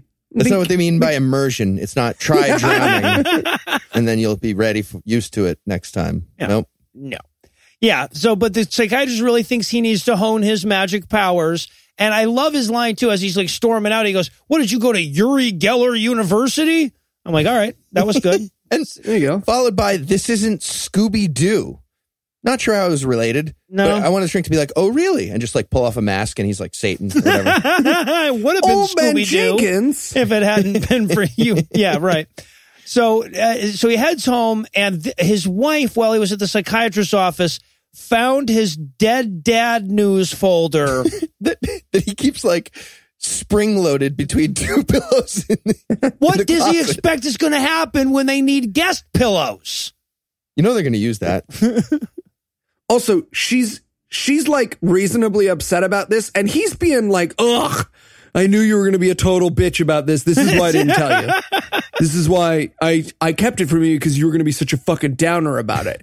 Yeah, my dad suffered from debilitating mental illness and ended his life in front of me. I lied to you about it. Nah, nah, nah. You leave the seat down all the time when I have to pee. You happy now? Well, I feel like you want me to say yes? I don't understand this exchange we're having. I don't understand either of them because, like, I feel like if my wife found out that, like, my dad killed himself and splattered his blood on me and when I was a little kid or whatever, she'd be crazy sympathetic. But this guy's wife is like, oh my God, you totally have shoot myself in front of my kid syndrome and you weren't going to tell me? Dick. You know that's genetic, right? Why do we even get tested by our rabbis to see if we both had dad get shot in his head syndrome? That's a disease that only my people get, where your skull caves in like a snow fort. It feels racist what's happening. Yeah. They're treating suicide like Tay-Sachs. It is a thing that happens just to my race. So, but he doesn't need her help, damn it. So he has to leave and they have the big fight. So he goes to his buddy's house and she calls Dee to come magic with her.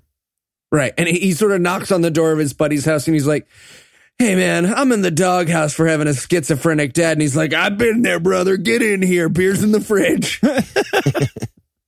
Yeah, and then, of course, Dee is assuring the wife that you can still save him with better, more magical magic. Her husband's blood is made of suicide. Do you have any spells for that? And she does. She does have a spell. I do. I do have a spell for that. It's in the book. It feels like you didn't read the book.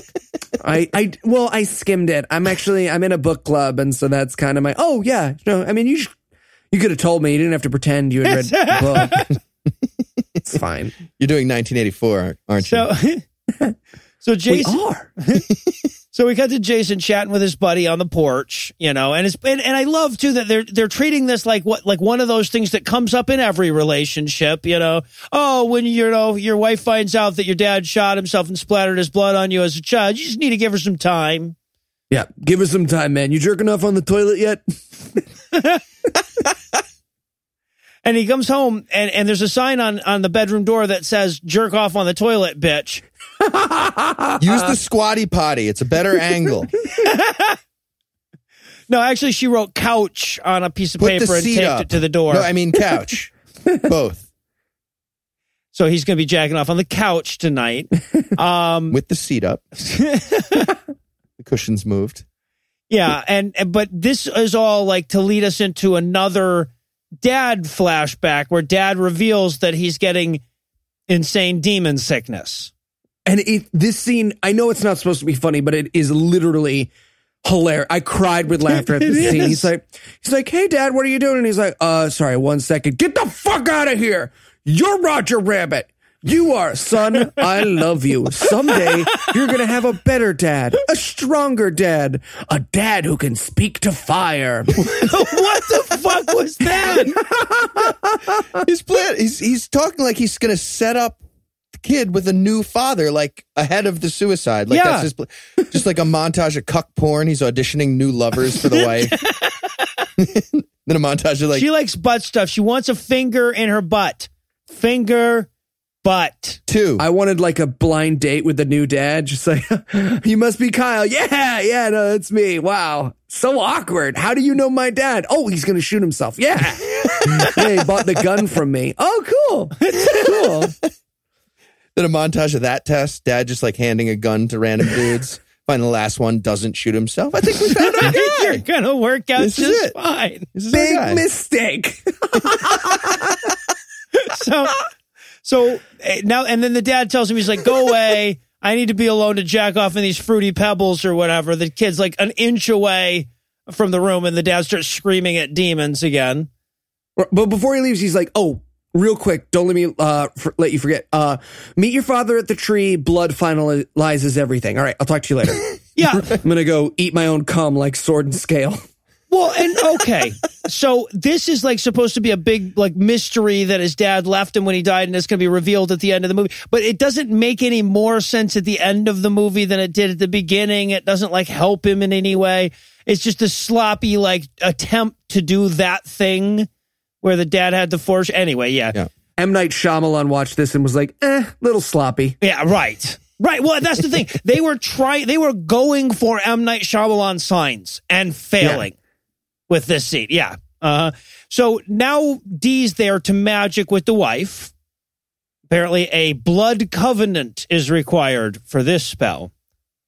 Yeah, they keep coming back to this for the rest of the movie, the blood thing being like super powerful. I don't really understand what they were going for. They in the end of last scene, they actually said blood is the most powerful thing. And they what?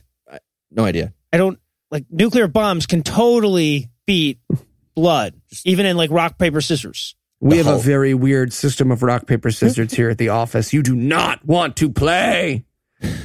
Black guy, something. It's a joke we did. I don't remember it. It's not a magic spell. I didn't just cast a magic. There's not. If I say it again, what are you a black guy won't appear behind me. That's such a weird thing for you to say. We have a backlog. It's all on there. It's all recorded. Yeah, someone got it. I think that story got cut. Rock, paper, scissors. No. Oh, what you're talking about, Super Eli? racist. Awkward for you. So the witch is doing a blood thing. They're doing a blood thing. The witch is. So yeah, and she like opens a box and she's like, "Here, I brought a knife for you to cut your own hand with and smear blood in this book." And she goes, "Oh, good. I didn't want to have to use one of mine." Did you bring a knife? No, I didn't. Oh, crazy. Because it's the Evite very clearly had the BYO Athame on it. Yeah. Yeah. All right. Also, she says, like, what are these words? And she goes, it's Latin. Don't worry about it. But no one associated with this movie could conjure up some Latin. So she's just like, famina. Meow mix, meow mix, meow mix, meow. Okay, we know what those words mean. Right. Sorry, you'll just blur it out. But the general lesson here of the scene and this movie is magic blood rituals are stupid with Latin in them, but Christianity's good. Right. That's what we're learning. I feel like I'm saying I'm drinking a person's blood. No, it's fine. It's fine. It's Latin. It's okay. Yeah. And so she does the ominous magic spell music. And now it's time for Fear to chat with Wormwood some more. And he's pissed because he hasn't had a chance to meet Commander yet. So he's now questioning Wormwood's authority. Demon fight! Yeah, exactly. Wormwood blue punches him and then smoke swords him. And yeah, they have a demon fight. And this is, of course, where divination is revealed to be Divination. You kind of did it, and I kind of get it. Yeah, okay. Yeah. I wanted so badly for her to come and arbitrate the fight between him and Wormwood and just be like, whoa, violence in the office. And they're both just sitting there. Okay, I really don't like it when you micromanage me. In future, I would like, see how much better this is, guys? And do you need to send a crow every single time he's about to fuck a lady's brain? No, you don't need to send one every time. You can trust him to do his job. And there's also this very Who moved my cheese? There's this undercurrent of this whole scene of like someone telling his wife, no, you could totally be the femme fatale. You in leather would look great. No, yeah. I do mean it. I don't know why I sound like that. I do mean it. Right. And she basically shows up and gives Fear the, like, we really appreciate your work, but you can't have a raised speech. Yeah, but then she busts out her awesome bat wings. So it's all worthwhile. It was worth it. And also, okay, so now we cut to her. She's also trying to tempt the Asian lady with the small face and the big head into witchery as well. You know, and like the Asian lady's like, I don't really know if I want to do evil. She's like, summon the spirits, bitch. Okay, I'll summon the spirits. Fine. Jeez. And the husband, like, comes upon this and he like walks into the room. He's like, hon, you summoning Satan again? I need the bathroom. Right, but Dee closes the door and won't let her stop Asian lady from doing her demon witch magic because she's divination. So she uses witch magic to debilitate him and turn him all veiny. Right. But I want to point out here, when she stops him and she's like, you can't go in there. Now, she's a demon, but he goes to punch her in the face and she grabs him and chokes him to prove she's super strong. But like his first reaction to a woman being like, don't go in that room was like, I'll fucking slam you in the jaw. Totally was. I wanted her to be like, whoa, you did not know I was a demon. And he's like, no, I'm a Christian. Just hit ladies. I have 18 kids. What did you think? Oh, you think it's a really equal relationship where one of us front poops a baby every 18 months? Yeah. Yeah, lots of families with a bunch of kids get along super duper well post 1946. Also, by the way, can the angels not see this all? This is the neighbor, right? Can the angels not see this from 1 yard over? They're just sitting right there. All the evil spells happening. Crazy lame demons. Just like Daniel sitting there, like Gabriel's always late for a shift. I'm not covering him. This always happens. This is the last time. Gabriel doesn't ever do his fucking side work. I'm not doing his neighbor work. 50 roll-ups? 50 roll-ups. He just left me. And then, then we get Jason showing up at the hospital because apparently Ty, after divination touched him in the forehead, got crazy and ran out in the street and got hit by a car. And this is where Ty tells him, no, your hallucinations are real. Trust me, I'm mentally ill and just ran in front of traffic. Obviously, I'm trustworthy. Go meet your dad at a tree. Yeah, he tosses that on as well. And then we cut to Fear chatting with Divination, and I swear to you, the line originally read in the script, "My queen, what happens in the next scene, you think?" And they just barely changed it. And it's like that, which, by the way, she is sitting in midair floating, and he's having that, like, what do you think, like, the point of existence is? She's like, ugh, don't do this. I know you shouldn't have smoked before we got here. Are you mad at me? No, I'm not mad at you. God. No, I just had a meeting with the Bobs. What would you say we do here? Yeah, there was definitely what is this movie about, you think? Kind of undercurrent to the whole thing. And how long was she just like floating there in lotus pose in their driveway, do you think? Just like neighbors walking past. Hi. Oh, hello. I'm just floating. I'm just going to install the cable in a second. And I'm done. Yeah, right. Yeah, people can see her. We've seen it happen. So now Jason is going to have bad nightmares tonight because, Fear is feeling a little bitchy because he didn't get to give him nightmares the other night. So he has his terrible nightmares, and then the wife calls Dee for more magic advice. The wife, by the way, her name is Jessica. This is approximately where in the movie we learned that. Yes, indeed. So, right. And Dee's advice is you have to do the last chapter, the super duper magic chapter. Right. You could have just like done this 20 scenes ago. Go straight to the final spell. Just go to the big spell if you have a spell book. Tends to be use the way force push. Yeah, exactly. Use the giant burn That's thing. the burn spell. Yeah. And it turns out this is where we learn that the reason that the demons and the angels are so interested in their house is because their baby is going to be a super magic demon hunter, psychic, crime fighter superhero. Yeah, because he can see demons and she can feel them. Together, their child will be able to seal them. Seal them? Okay, yeah, no, we'll go with that. Kiss See them makes no sense. Rose. So Jason wakes up from his nightmares and his wife is chanting, and he walks in and she's like sitting in a circle of candles. Ugh, and I was jealous. I would like just once to wake up to my wife letting demons into our home instead of playing the ukulele. I'm just saying.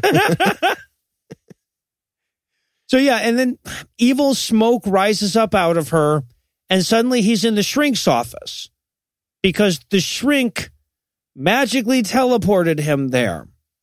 Yeah. Keep up. The movie just might as well yelled that at you. Yeah. And this is where the psychiatrist explains that no, it's all magic. He's not mentally ill, but Fear has been in control this whole time. And if he can defeat Fear, he will have magical Neo powers. And then he pulls off his Mission Impossible mask, and he is Joshua the Angel. It is Scooby-Doo. This is the exact guy to whom he earlier said, this isn't Scooby-Doo. It is Scooby-Doo.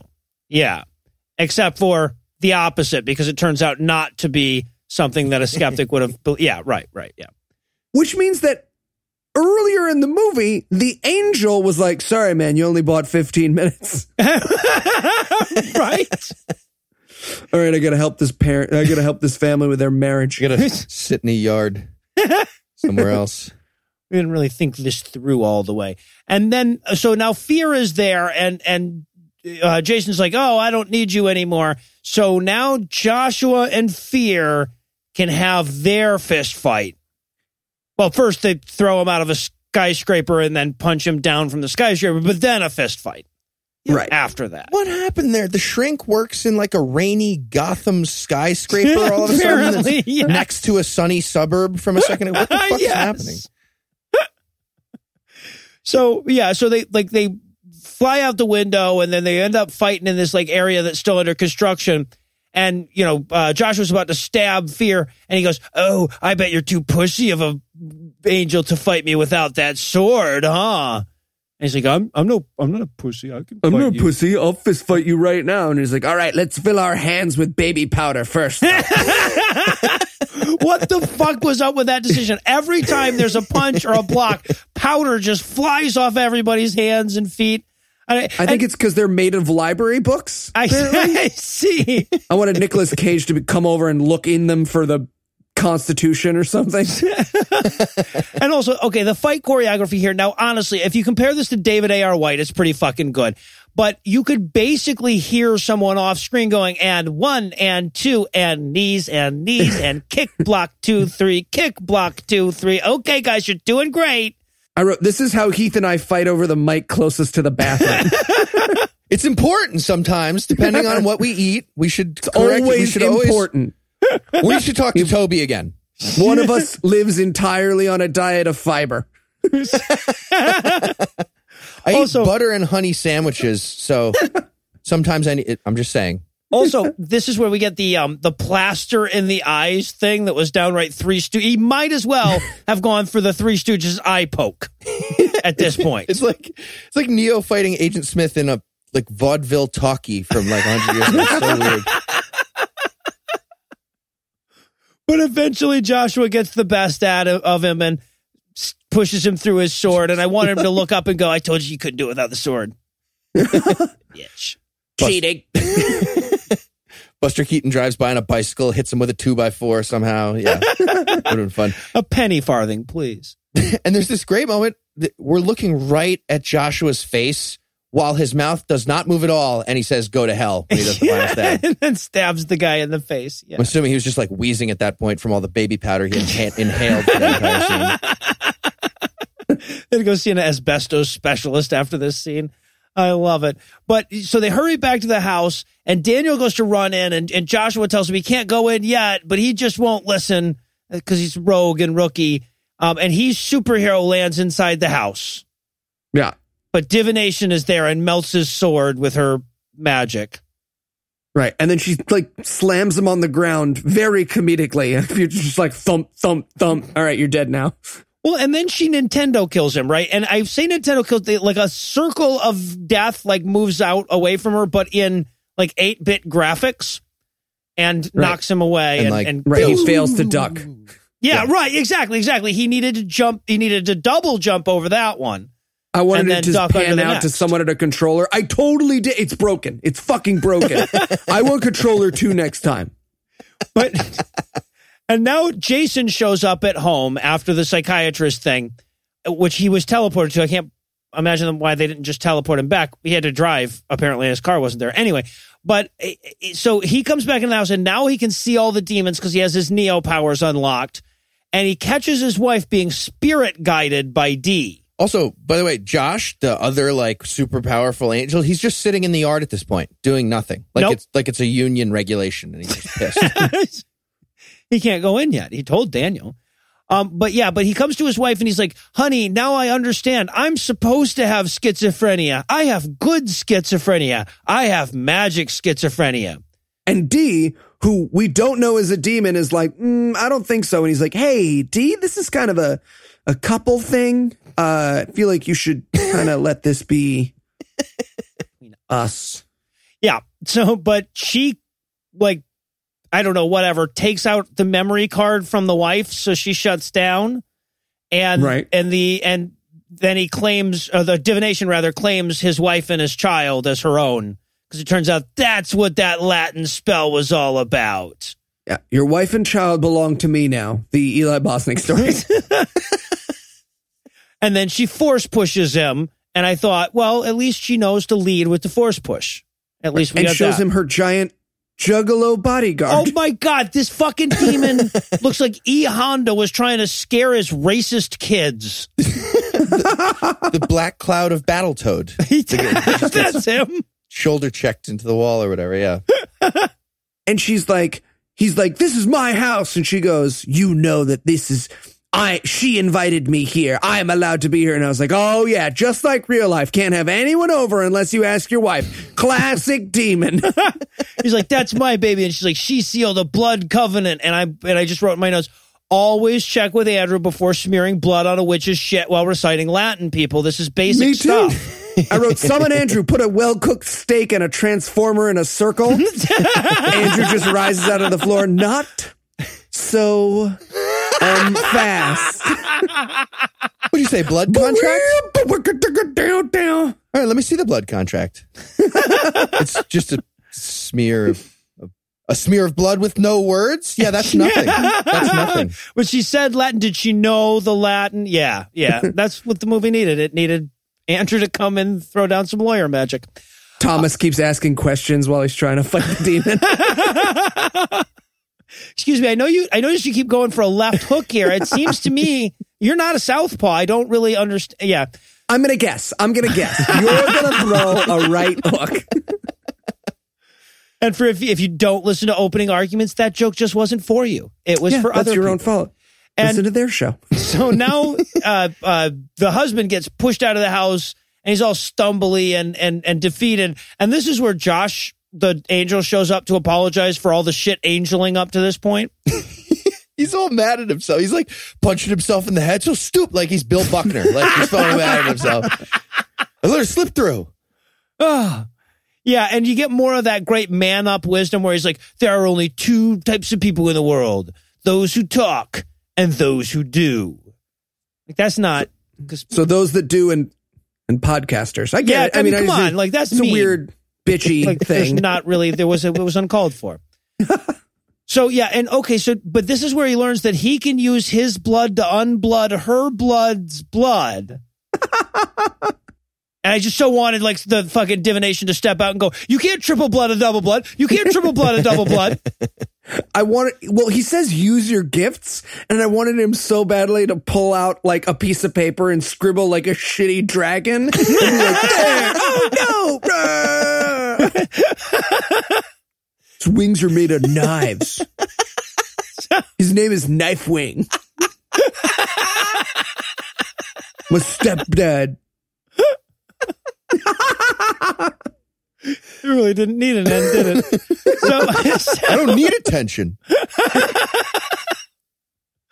So now his wife, who's in the house, shows up in the woods, and the angel tells him, don't let her get away. So he chases his ghost wife into the woods. And he's smiling like an idiot. He like forgot to like take it seriously for this part of the scene. I don't know why they showed us this or why he was looking back at the camera while he was running into the woods. But was he supposed to tackle her? What was supposed to happen here? I wanted him to side tackle the wife so bad. Just a shot of her like, oh, I guess I... Me joking. Briars and shit. But she stops and he goes to hug her. But just as he does, she disappears and he falls into the tree from his dream or something. Yeah. I don't fucking Wasn't he know. supposed to meet the dad there too? Wasn't that part of the prophecy? That or something? Sort of happens at the end, sort of, but not really. I wanted like the stepdad to pop up there, the like replacement dad. Just like, I bought you a go-kart. Okay, no, I don't really have time doing a thing with you the want demon. to go to Disney World? We can go to Disney World. You ever been to Disney World? So let's have a catch. I got you this glove. Put Neat's foot oil on it together. And wrapping a big rubber band. So now he goes back into the house, Jason does, and the demons are all hovering around him, and they look like, okay, as much as is possible for poorly CGI demons, they look like he had just made a big scene fighting with his girlfriend at the party, and now he's coming back in to say he's sorry. I wrote all the demons are having a wine and cheese party that he's making awkward. That is as close as possible to the look on their face. Yeah. I should really get going to I should go. To elsewhere. Right. And he walks back into the house like in a snit for whatever reason. and then has the exact same conversation. He's like, okay, seriously this time? I really think the Satan book is bad. You remember when you wouldn't give it to me earlier? I think we should talk about this exactly the same way again. Yeah. Yeah. But this time, as he's sitting there talking to his wife, a demon runs up to spear him in the back, but his Jesus blood magic protects him and the demon gets thrown away. And this is also where he wipes the scar off of his wife's hand that she made the magic blood spell with. Right. Because his blood is powerful. Remember? Blood finalizes everything. That makes sense now, right? Blood. Yeah. I wanted her to like ask about that. Be like, okay, blood. How does that relate? Don't get Remember when that. I had blood on my hand in the last? I saw the tree. It was blood or something. We figured this would all make sense to you now. We've seen in movies sometimes where they say something's going to happen and then it happens later and you're like, whoa, and we thought that was going to happen, but apparently there's some element to it we didn't do. So fuck all of you guys. So, and then this is where like Divination gets all pissed off because, you know, the blood thing. So she decides to perform a abortion. Yeah. Magical hand abortion. Magical hand abortion. All right. That's in the Bible. Just Zandy standing next to her. It's fine. You're doing a great job. Don't listen to them. Don't listen to them. They don't know you. They don't know your choices. So, and then this, okay. And this is where he has to like grab the Satan book and throw it in the fireplace. So like the heroic moment of this movie is book burning. Yep. And it cancels the abortion when the book burns. Apparently, yes. It. It's actually the end of that David Daleiden video, right? Your plan for parenthood just got defunded. A DVD of them selling body parts falls out of the ceiling. I knew it. I am not going to be convicted of 15 felonies. You won't be convicted of all 15. So, and now Divination is powerless against the wife. And Joshua, the angel, shows up to fuck her world up with his Nintendo magic. Do I want to watch a black guy fight a spiritualist in her late 30s? Yes, I do. Was this guy black? He was black like Key from Key and Peele. Yeah, he's Keegan-Michael Key. He's The Rock. He looked Jessica Alba. He was kind of like The Rock fuck Jason Statham to me. Yeah. Yeah. He's a good-looking guy as well. Let's dwell on that for a second. Yeah, absolutely. No, we can't because this is where they have the staff fight. And I love the staff fight so much. Oh, staff fight. It's one of those smoky staffs that you hear so much about. It's got smoke staff, yeah. I thought maybe for a second it was a giant incense stick. That would have made so much sense. It had the smoke coming out of the end, and she's Divination, and she starts throwing like giant tarot cards. I was really hoping it's not what happened. I thought it was maybe that she had a puck from the NHL in 1996 on the end of her staff. Some people really love that joke. That thing. Okay, so but then, now, damn it. Honestly, if you've got that visual though, you can really imagine this because what they're trying to do, and you've seen this in martial arts movies before, like where there's like a trace line that follows the weapon, right? Like so, as she spins her staff around, there'll be a line where it was that's following it along, and that looks really cool if you do it right. But in this movie, like every like nuance of shake or whatever in her motion was being transferred to the screen, so it's just this like fucking Michael J. Fox trying to sign his name line that follows her everywhere she goes. It's fucking hilarious. And the fight is so goddamn slow. Like you want to, like they're basically stopping and going, no, my turn. So slow and so anticlimactic because like she knocks him to the ground and she's like, I win. And he's like, nope, cuts her in half. Yeah, that was it. Chops her in half, Darth Maul style. How did they know we just watched Phantom Menace again? How would they have known? Very impressive. Amazing. And then she has like a little mini monologue when she's cut in half. She's like, we had dibs on God's love. Blah. And you as that audience are sitting there going like, yeah, no, actually that's a pretty good point though. Yeah, like solid point. Yeah, like you're kind of working for the bad guy, bro.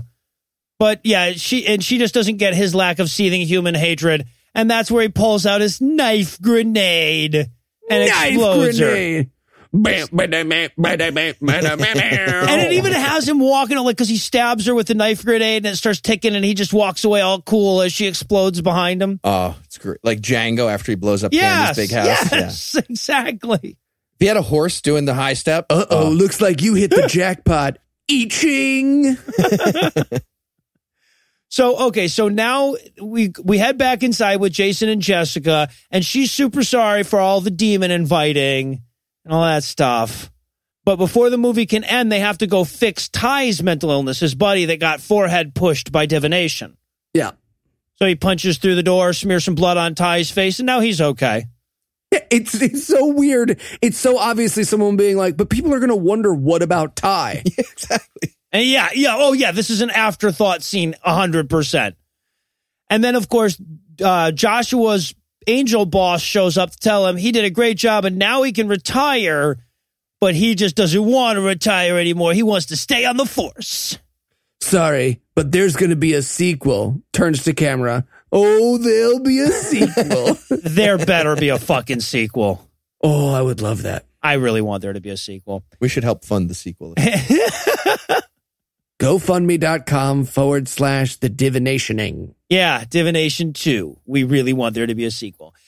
And now Jason, the main character, has happy island dreams where he meets his dad at the tree. It all ties together, I guess. Except not really. At all. Or at all. Okay. Either really or at all. And? I guess, yeah, right. We see them with a baby, so the baby didn't die in childbirth. We know that, and then it's over. All right, so on a scale of baseball bat to knife grenade, what kind of demon fighting weapon would you give this movie, you think? Dose of Plan B? Thalidomide, just to be sure. I loved it. I'm going to give it a solid smoke stick. All right, then. High praise from the American judge. And while that's going to do it for our review of Divination, that's not going to do it for the episode just yet, because we still need to wheedle you into a return trip. So, Eli, tell us, what's on deck? The case for Christ. Da, da. Fucking angelic choirs coming up. The Lee Strobel story on the big screen. Another field trip. Hooray. Woo! Hooray. Finally. Oh, I've been waiting so long. We're waiting so long for Lee Strobel to tell his own life story about how he was so smart. He solved the mystery of the Jesus. That's what we're going to fucking watch and pay for and drive to. Yeah. So with all that to look forward to, we'll bring episode 85 to a merciful close. Once again, a huge thanks to all the Patreon donors that help make the show go. If you'd like to count yourself among their ranks, you make a per episode donation at patreon.com/godawful and thereby earn early access to an ad-free version of every episode. You can also help us a ton by leaving us a 5-star review on iTunes and by sharing the show on all your various social media platforms. And if you enjoyed this show, be sure to check out our sibling shows, The Scathing Atheist and The Skeptocrat, available on iTunes, Stitcher, and wherever else podcasts live. If you have questions, comments, or cinematic suggestions, you can email godawfulmovies@gmail.com. Legal services for this podcast are provided by the law offices of P. Andrew Torres. Our theme song was written and performed by Ryan Slotnick of Evil Giraffes on Mars. All other music was written and performed by our audio engineer, Morgan Clark. Thanks again for giving us a chunk of your life this week. For Heath Enright and Eli Bosnick, I'm Noah Illusions, promising to work hard during another chunk next week. Until then, we'll leave you with a Breakfast Club close. Joshua eventually went on to become assistant to the regional deity. Ty's obsession with Jason's virility got increasingly less comfortable. Fear retired to work on Eli full-time.